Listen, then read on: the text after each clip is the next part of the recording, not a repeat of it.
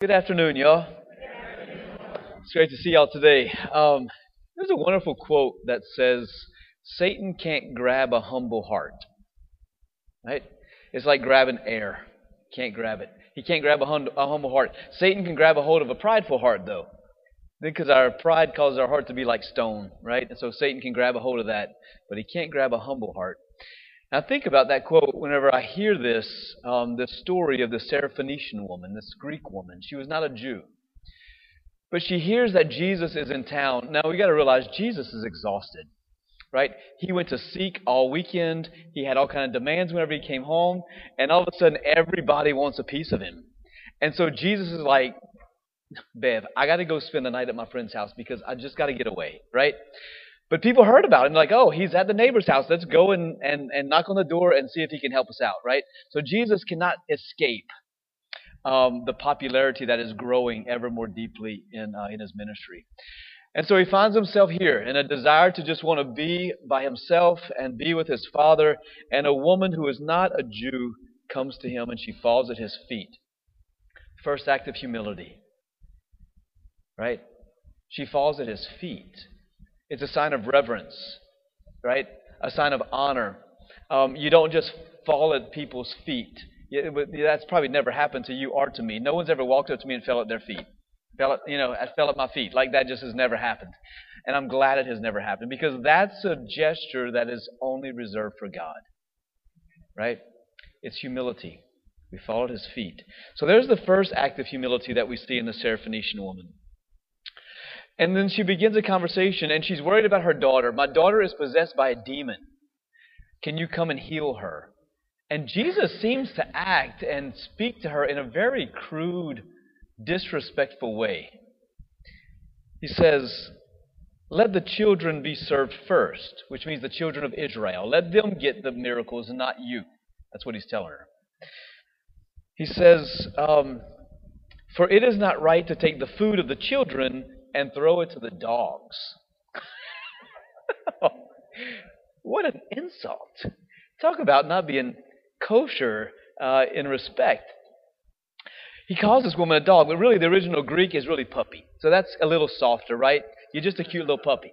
But anyway, still none the fact. The reality is it seems insulting what Jesus is saying. He could have said something a little more tactful, right? He could have said, look, you're not a Jew.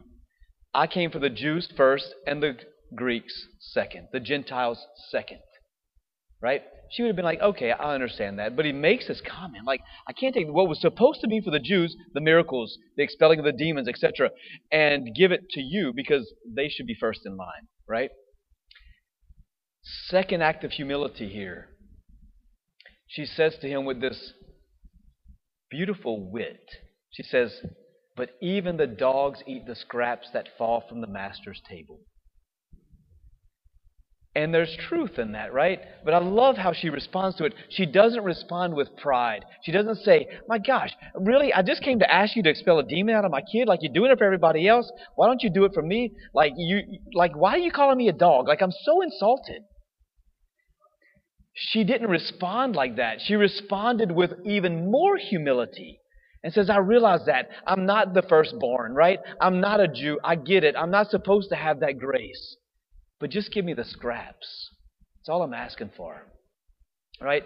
I used to do that with my beans when I was a kid. If I had beans in my plate, they would disappear by giving them to my dog. Right? She just wants the scraps of the grace that he's willing to give. Right? And she's willing to be okay with that. So Jesus, at this point, is fantastic what he does. He's moved with pity for this woman, and he sees her humble heart. Authentic humility will move the very heart of God. And he says to her, be on your way. Your faith has healed your daughter. The demon is gone. I got the chills. Like, that's incredible. He didn't even have to go and see her. He didn't say, okay, take me to her like he does with most of the healings that happen.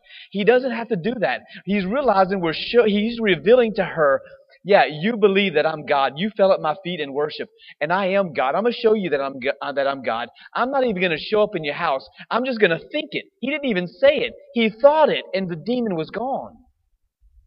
And then he said, go. The demon's gone. This beautiful revelation of his divine power is at work. And so the woman went in faith, and she saw that her daughter was lying in bed, and the demon was gone. Right? And so I couldn't help but think, in my own life, where am I at with God? Am I like the Syrophoenician woman? Do I go to God with absolute humility, or do I say, God, you owe me this? Right? I've been working hard. Right? You owe me this. Like, come on.